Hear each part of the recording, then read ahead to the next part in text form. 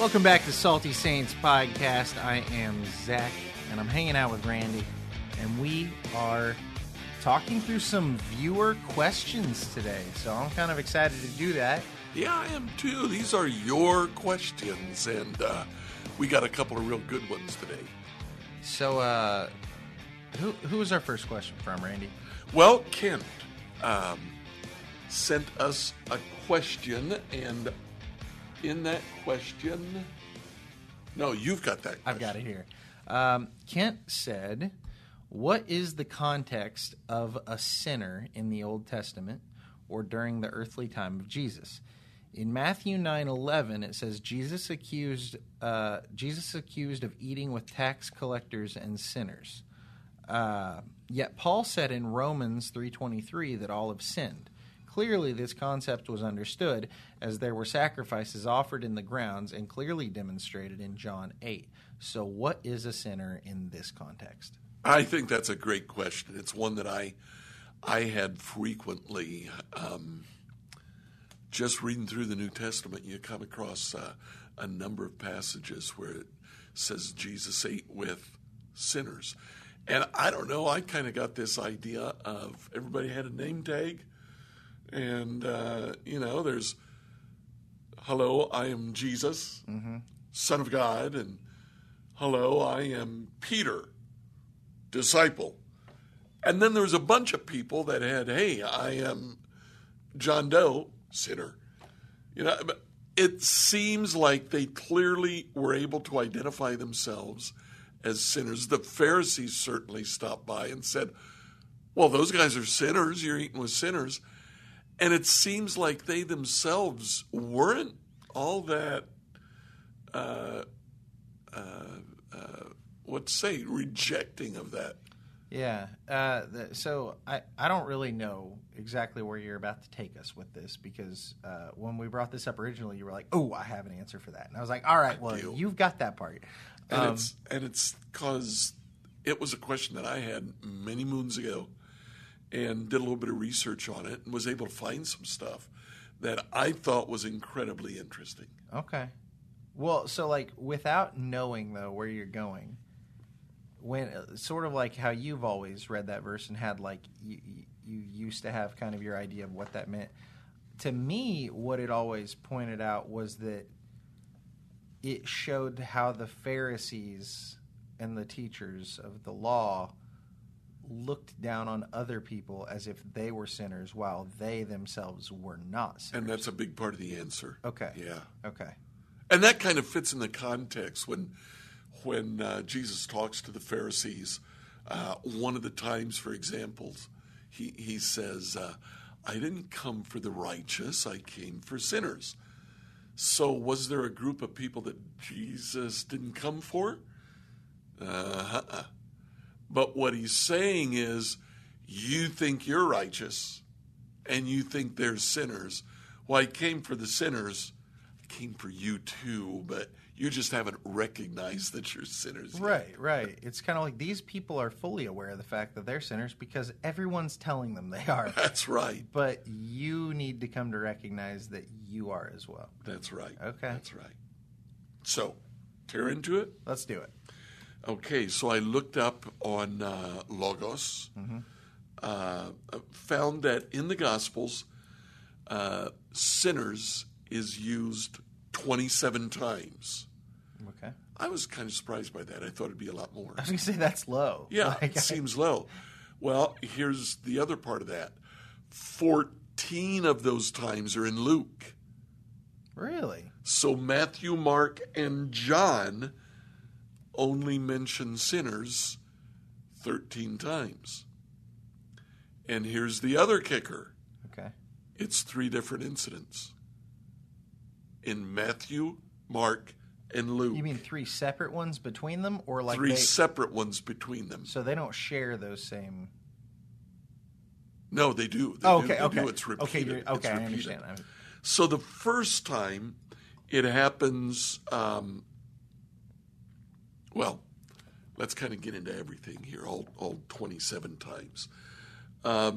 Sometimes sinners are described by the writers. Okay. Matthew, writing the book, said Jesus was sitting with tax collectors and sinners, eating. Now the Pharisees came up right after that and says, why does he eat with tax collectors and sinners? So really Matthew, he's not necessarily saying, because it's Matthew writing about himself, first time it happens, and Matthew's friends. Matthew is the tax collector. His friends are the sinners of that story. So really what Matthew is saying, I know the Pharisees are about ready to call us sinners, so I'll just kind of let the reader know here as we ease our way into this passage. Jesus was eating with me and my buddies, tax collectors and sinners. And the Pharisees came up and said, why is he eating with sinners? So sometimes it's the evangelist himself, the gospel writer, who calls these people sinners. Happens here when Matthew and his friends have Jesus over to eat. Happens in Luke chapter 7 when a woman comes in to anoint Jesus. And Luke says a woman who was a sinner came in to anoint Jesus. And then Luke 15, that's the scripture passage, the parable of the lost sheep, the lost coin, and then the prodigal son. Okay. It all starts off when Luke says, and sinners were following Jesus and listening to Jesus. And in each case, the point of the parable is to say Jesus came for sinners. Okay. Religious leaders describe people as sinners. And frankly, we've hit all three of these main things. Matthew, Mark, and Luke all talk about Matthew's friends as sinners. The religious leaders called them sinners. Luke 7, the woman who comes in to anoint Jesus, the Pharisee in whose Jesus house, in whose house Jesus is eating, calls the woman a sinner. And then also in John chapter 9, religious leaders called a number of people sinners because Jesus healed them on the Sabbath day and they followed him. The rest of the time, the rest of these 27 times, it's Jesus talking about a group of people. And here's the fun thing. He looks at what the Pharisees are doing and he says, okay, you say I eat with sinners. So Jesus says, here are the sinners. But when Jesus identifies people as sinners without exception, he's talking about the religious leaders themselves. He turns the tables on him. He says, if you really understood, you'd recognize that you are the sinners. So that's kind of interesting. Jesus doesn't look at the people that he's eating with as sinners. Now, he uses that term, but he uses it because the religious leaders have used that term to describe them. So it's like he's judging them by the standard of which they've judged. Pretty much. Ooh, if only that were written somewhere in the Bible. That would be an interesting passage, wouldn't it? Okay. So we got to come back to the original question, though. When the religious leaders call this group of people sinners, what are they really talking about? Well, I looked around and I tried to find other uses outside of the New Testament where religious leaders would call a certain class of people sinners. Not there. They don't do it outside of the New Testament. However, what you do find is there's a group of people that they call, and it takes on the function of a title, the Am Ha'eretz, the people of the land. Okay. And it seems that the Am Ha'eretz are described in very pejorative terms and it describes people that the Pharisees might call sinners. Okay, so I've got something here. I've got a book called Everyman's Talmud. This is from... It's a great title. Oh, it's fantastic. It's Abraham Cohen is the author, and it is a book by a Jew.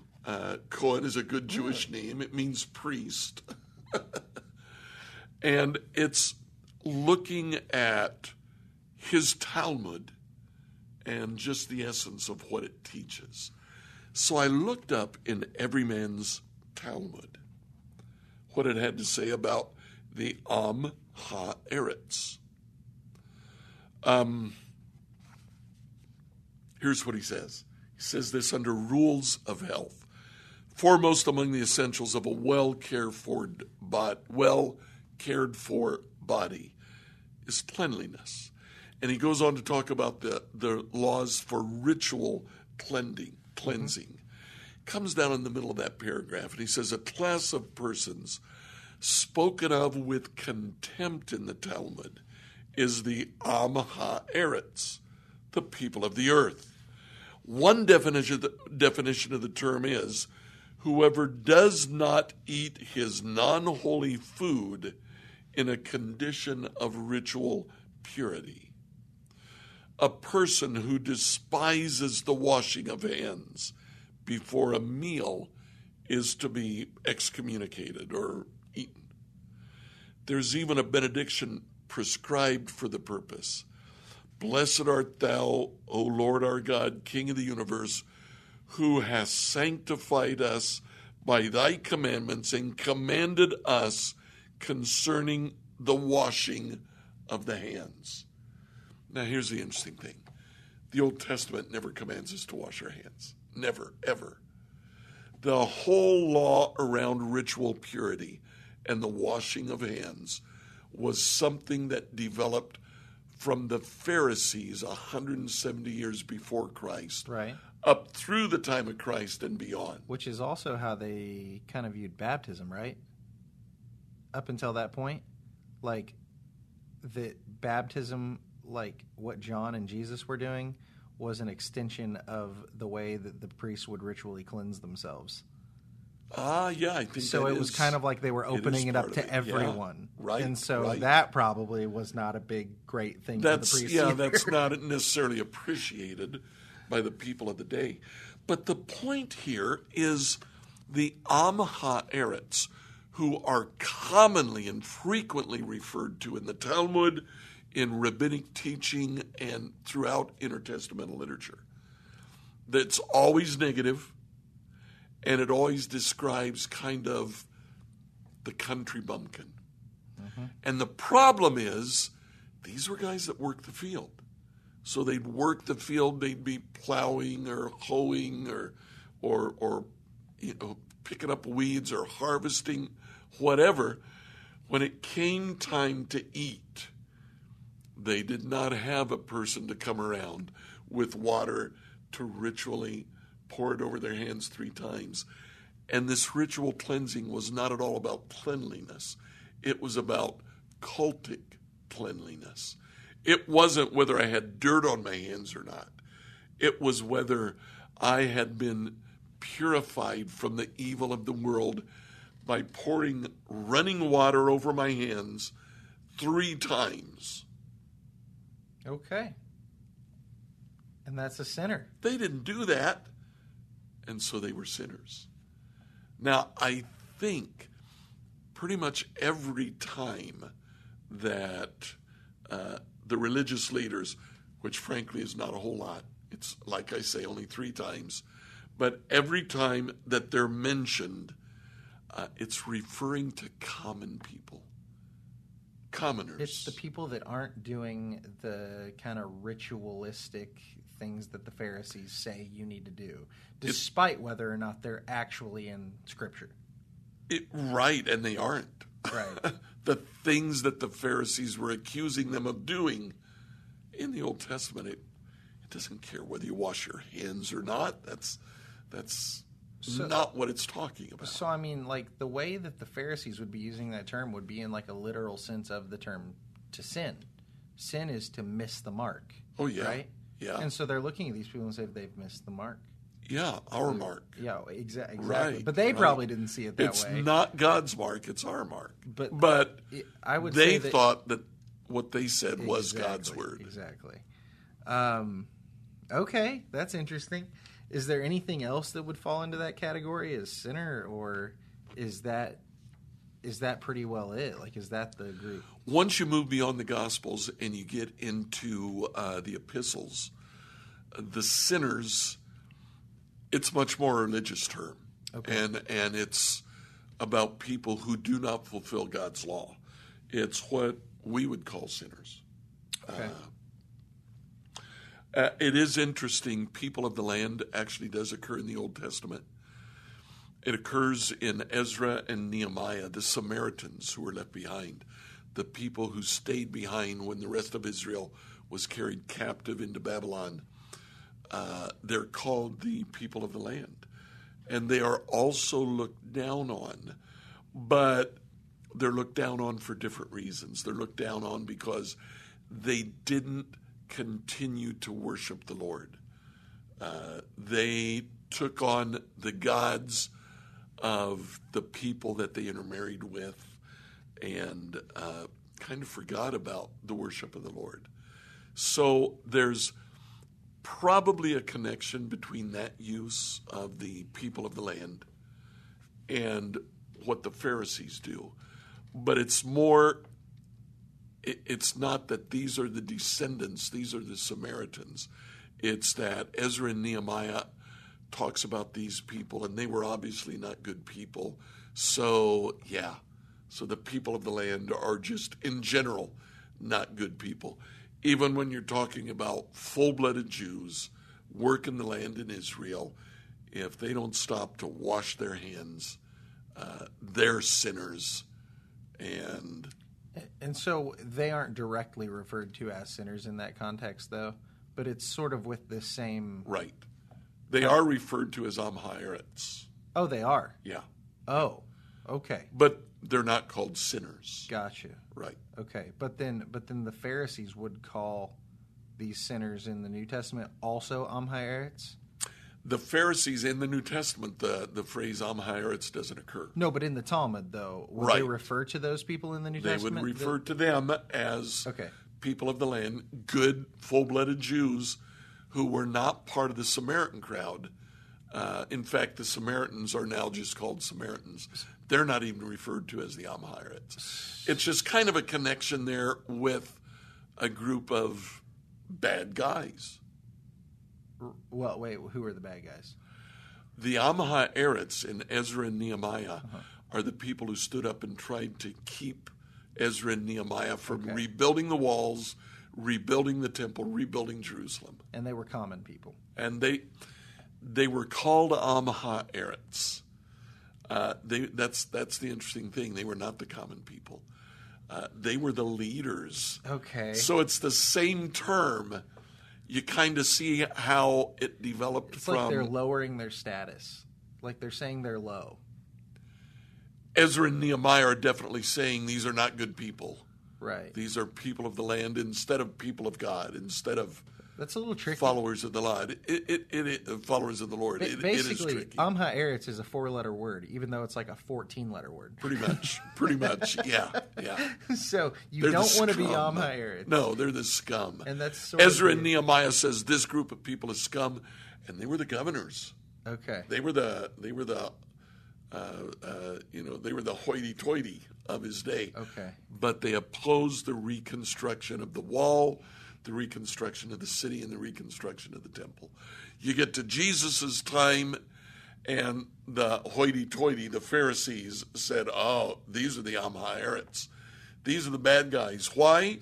Because they don't wash their hands ritually before they eat. Okay.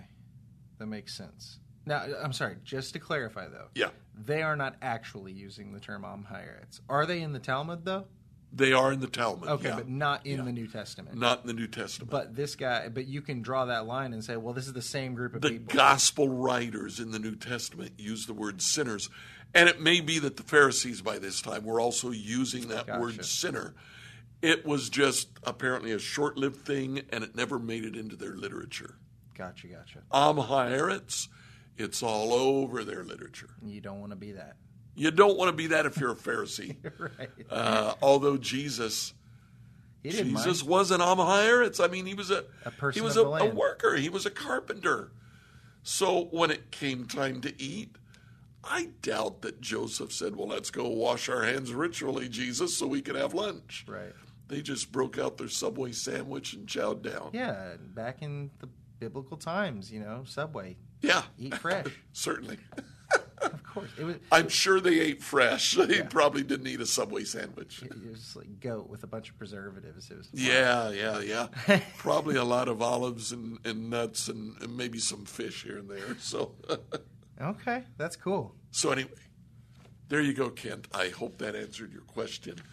There was a group of people that were called the Am Haaretz that I think the gospel writers translate that into sinners. Because writing for the Roman Empire, Am Haaretz didn't mean diddly squat. Right. But sinner. Okay, yeah. That's not to excuse the fact, though, that sinner clearly has a broader meaning in the Bible. But it is also used to describe a specific group of people. Once you get beyond the Gospels, the use of the word sinner, it means sinner. They're also bad guys. You have fallen short. You've missed the mark. Yeah. Okay. Yeah. Cool. Yeah. Awesome. Second question. So the second question comes from Carrie. She says this. Here's my question. Will we have free will in heaven? Sin has been caused by man's free will, and the Bible says heaven will be free of sin, sadness, pain, etc. So if we have free will, what will stop there from being another fall? Or in heaven, will our will align with God's will? Lucifer's fall was due to pride in his will to be God. Now, there may not be an answer to this question this side of heaven, just something I've thought about. Let me know what you think. She kind of asked the question and kind of hints at answers. Yeah. Why didn't she ask something harder? That's the real question here. Okay. So the reason we let Randy talk about sinners first is we had some kind of pretty concrete statements we could lay down on that. Yeah.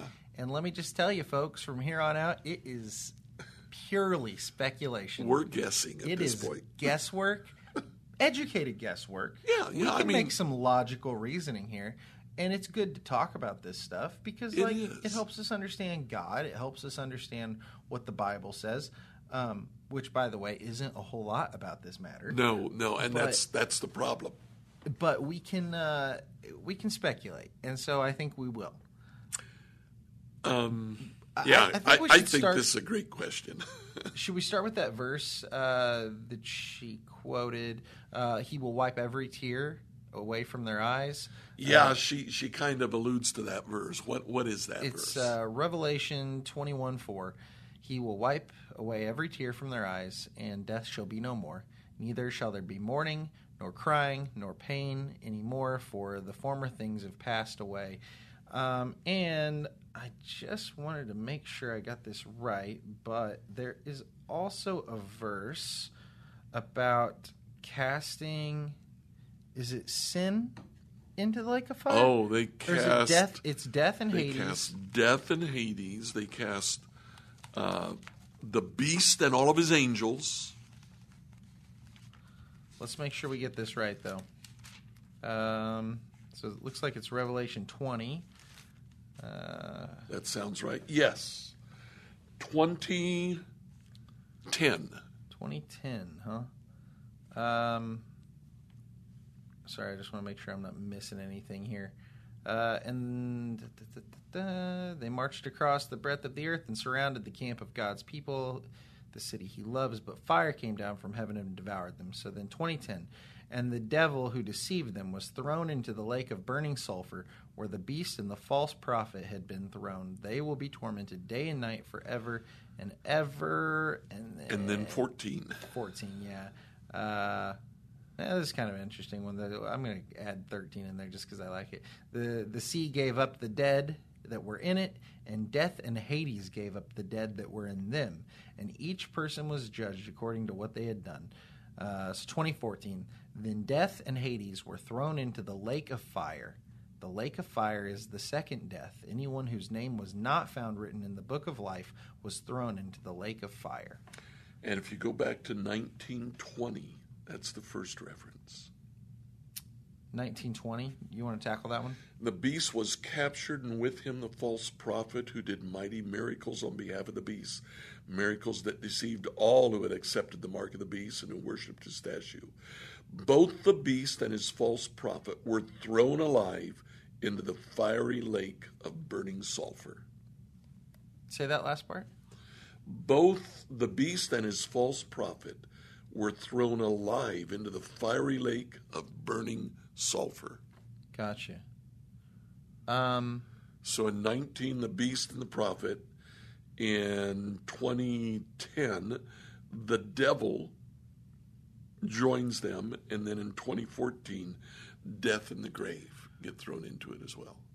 Okay. So... Gosh, we're back talking about hell again. There's no more... There's no more death. No more death. There's no more devil. There's no more beast. There's no more sadness, right? Let me make sure I got that right. He'll wipe every tear from their eye. There will be no more death or mourning. There will be no crying or pain. For the old order of things has passed away. My dad had an interesting comment on that. I can remember. My dad was a good preacher. He studied one semester in a Bible college, but he read a lot. He said, God wipes away our tears in heaven. So apparently, we will cry. Now, Dad went on to say, what are we crying about? He said, we're crying about the people who didn't make it, our friends and, in some cases, family members. But it says there will be no more death or mourning or crying or pain. I know. So what if him wiping the tears away is the initial... Could be. Letting go of the old. Yeah. And then, after that. And then it's all good. Yeah. I'm okay with that. One more and done? All right. Have a good cry. Yeah. Get it out for eternity. Yeah. Yeah, I like that. Okay, so the question is, can we have free will, right? Right. And have no sin? Because, right. Because, I mean, think about it. So we kind of have to go back to the beginning. God made everything good, right? Right. And then Adam and Eve defied him, and then that created division. Right. Okay? Now, that's where sin was born. Well, I mean, that's where we have to assume sin was born. It was that defiance of God, right? But we look at that and say,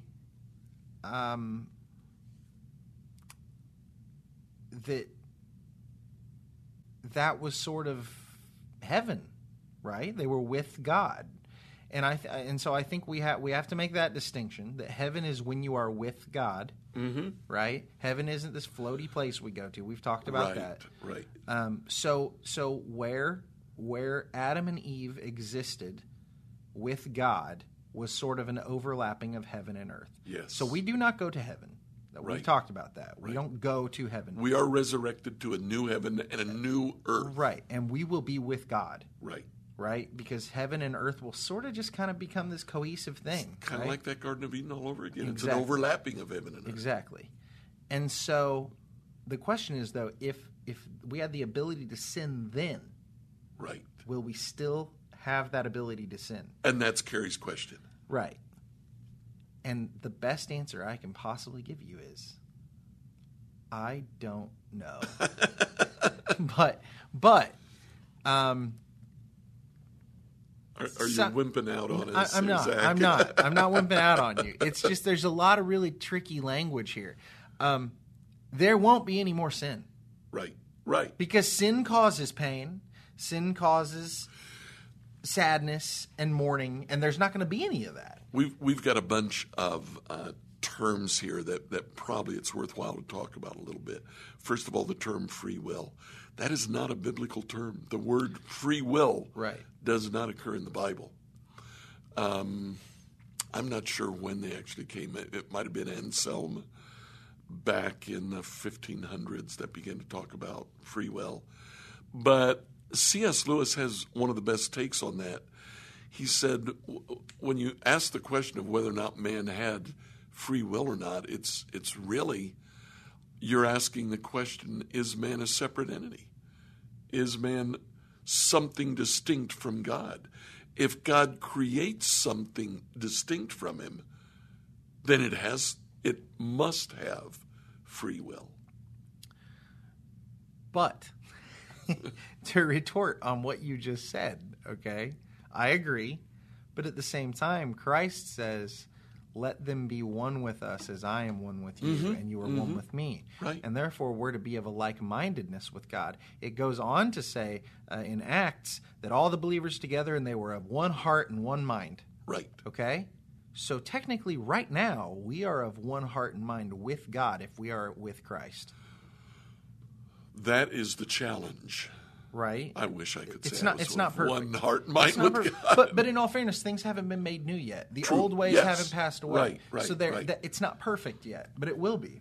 The Satan in me has not been thrown into the lake of fire yet. Exactly, right? Here's the thing, though. So I don't know if we'll have free will or not. I'm led to believe we will because that's how God wanted us created, right? That's how he made us.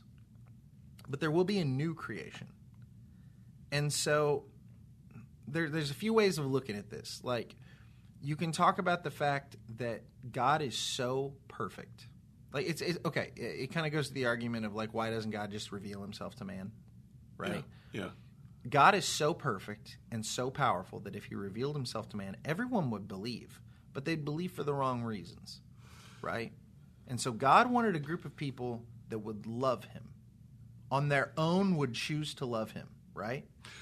Lewis makes a big deal about that. Right. Love requires free will. Right. And so my question is, though, once God has determined who those people are, who he knows loved him with or without the ability to turn away from him, what's wrong then for him to take away their ability to sin? Because now he's already established these people would have followed me no matter what. Yeah. They would have loved me no matter what. Now I'm going to take away their ability to do wrong. I think that's a possibility. I would put a slightly different spin on that. Instead of saying that God takes away their ability to sin, I think what happens is sin has been destroyed. Burned up. It's been destroyed. That's the other thing, right? Yeah. But then there's now no temptation. Dude, we're opening up a can of worms here. Why would? Well, can I ruin it a little bit? Try it. It. Yeah, go for it. So does that mean God made sin?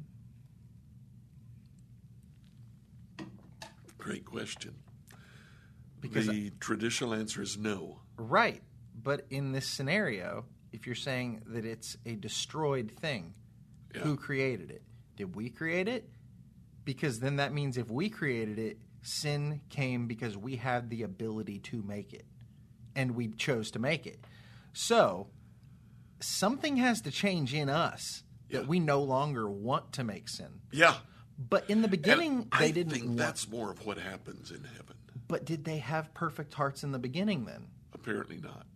Okay. That I'm fair with. Yeah. That's fair. So if things weren't perfect, it doesn't say they were perfect, it says they're good. Right. That's right. That's right. This is good. One of the other things that happens, and this is really kind of a convoluted argument, but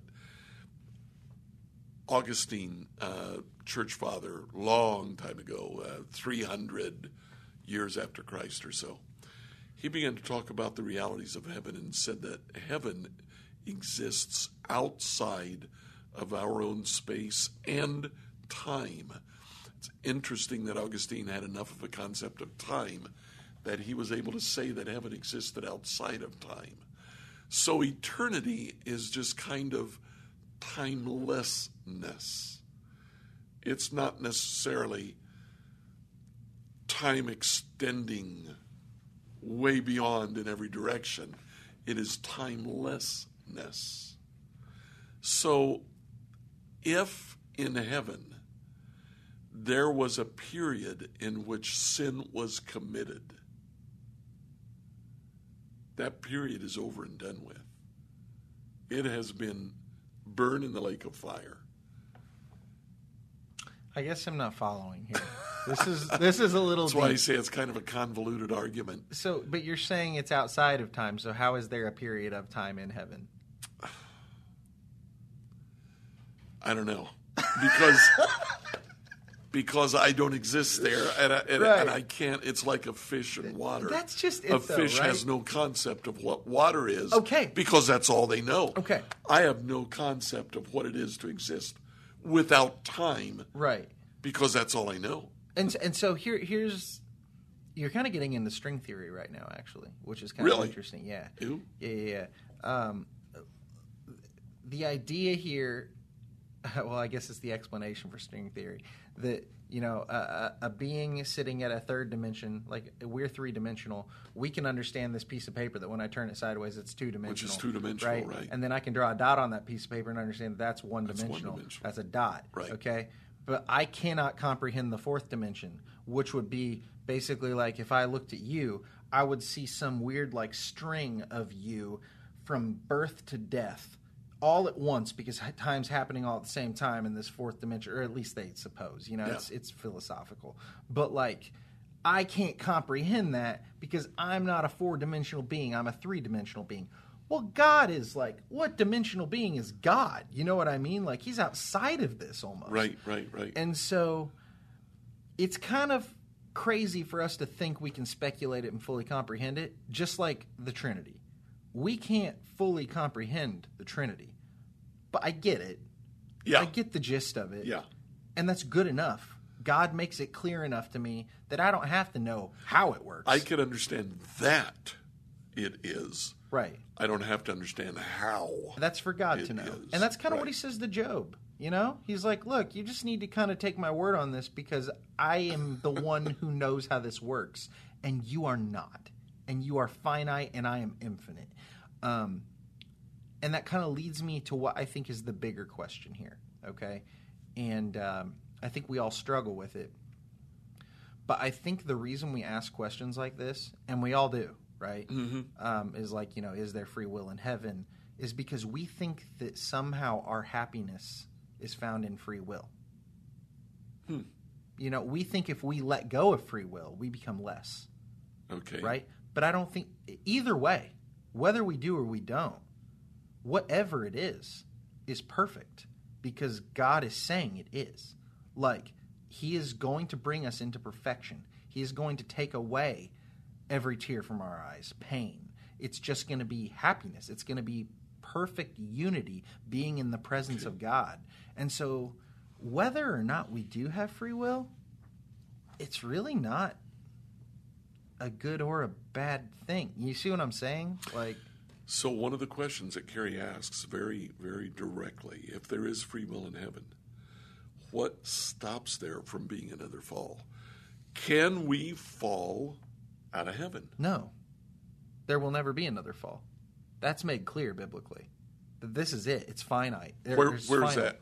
Well, he said there will be no more death or mourning or crying or pain. Okay. Another fall would bring more death, mourning, crying, and pain. That's true. There That's will be very none true. of that. And there is none of that. And so we know there can never be another fall. Okay. It's perfect from here on out. I like that answer. So like I don't that know. answer. And again, we're saying that there won't be another fall, but we can't explain why there Right. couldn't be if we still have free will. It's kind of like I don't understand the physics of why my car works when I get in it. But I know how to drive it, and I know what I'm supposed to do to drive it. Okay. And I trust the people that made that car, that they made it well. And if it breaks, I trust the people that fix cars, and I take it to them, and I don't know how to fix the car, but I know that they do, and I trust them. Yeah. Well, God is infinitely more complex and more intelligent than either of those two scenarios. Right. And he's asking you to know that everything's going to be good, and you don't have to understand it fully, but you just need to know what you need to do, and that's to be like my son Jesus. I like Be that. like him, Yeah. trust in me, and just believe me that everything's going to be good. Everything's going to be right. I think that that's all we can do. I like that But it is answer. fun to speculate. It does end on something very concrete, doesn't it? Yeah. Where after that? Well, I was just going to say the he No. who, yeah, the he who's seated on the throne said, "I'm making everything new." And then he said, "Write this down, for these words are trustworthy and true." Something we can bank on. Boom, you can bank on it. Yep. And he's proven himself Nice. time and time again. He's the God that doesn't back out of what he says. Yeah. His word is good, and it's always good. Yeah. And so we can stand on that. So free will in heaven, maybe if it can be called free will. It may be. Certainly there is love. Let me say this. We are free in Christ. You know what? No. Yeah, we're going here, okay? We have been slaves to sin our entire life, and we've lived with free will. But in Christ, we are slaves to Christ, and that is where we find freedom. And so even if I am only capable of doing good in Christ, that is freer than having the ability to choose what I do and to do good or evil. Maybe the issue is that we hand over our free will to Christ because there's no longer a desire to do anything other than what he tells us to do. We use our free will to give up our free will. We've done that as believers in Christ. Yeah. We have handed over our lives to Jesus and said, it's not me living, but it's you living in me. Tell me what to do. So we've already, if you are a follower of Christ, you've already come to him and said, I'm good with giving up the reins. And so why are we struggling with that concept beyond this life? Interesting, yeah. And I never thought of it that way. I hadn't either. But I like it. Kind of like that, yeah. Thank you for this wonderful question, Gary. That is an excellent question. Thank you, Carrie. I like it. You got anything to add to that? I really don't. Do we have any other questions? I think that's it. Okay. Or at least for now. But if you've got questions, these are fun. I like just kind of like tackling these. If you've got questions, send them to saltysaints at becomehope.com or questions at becomehope.com. Yep. Cool. Thank you guys for listening. Stay salty. Hello, my name's Rachel Carmen, and I want to invite you to come over and listen to my podcast. It's called Real Refreshment. For years and years as a young mother, I chased after the wind, thinking that the world could offer me the refreshment I longed for. But it was only when I discovered it in the person of Jesus Christ that I really found refreshment. Come on over and join me as we dig into Bible study. I'll see you there.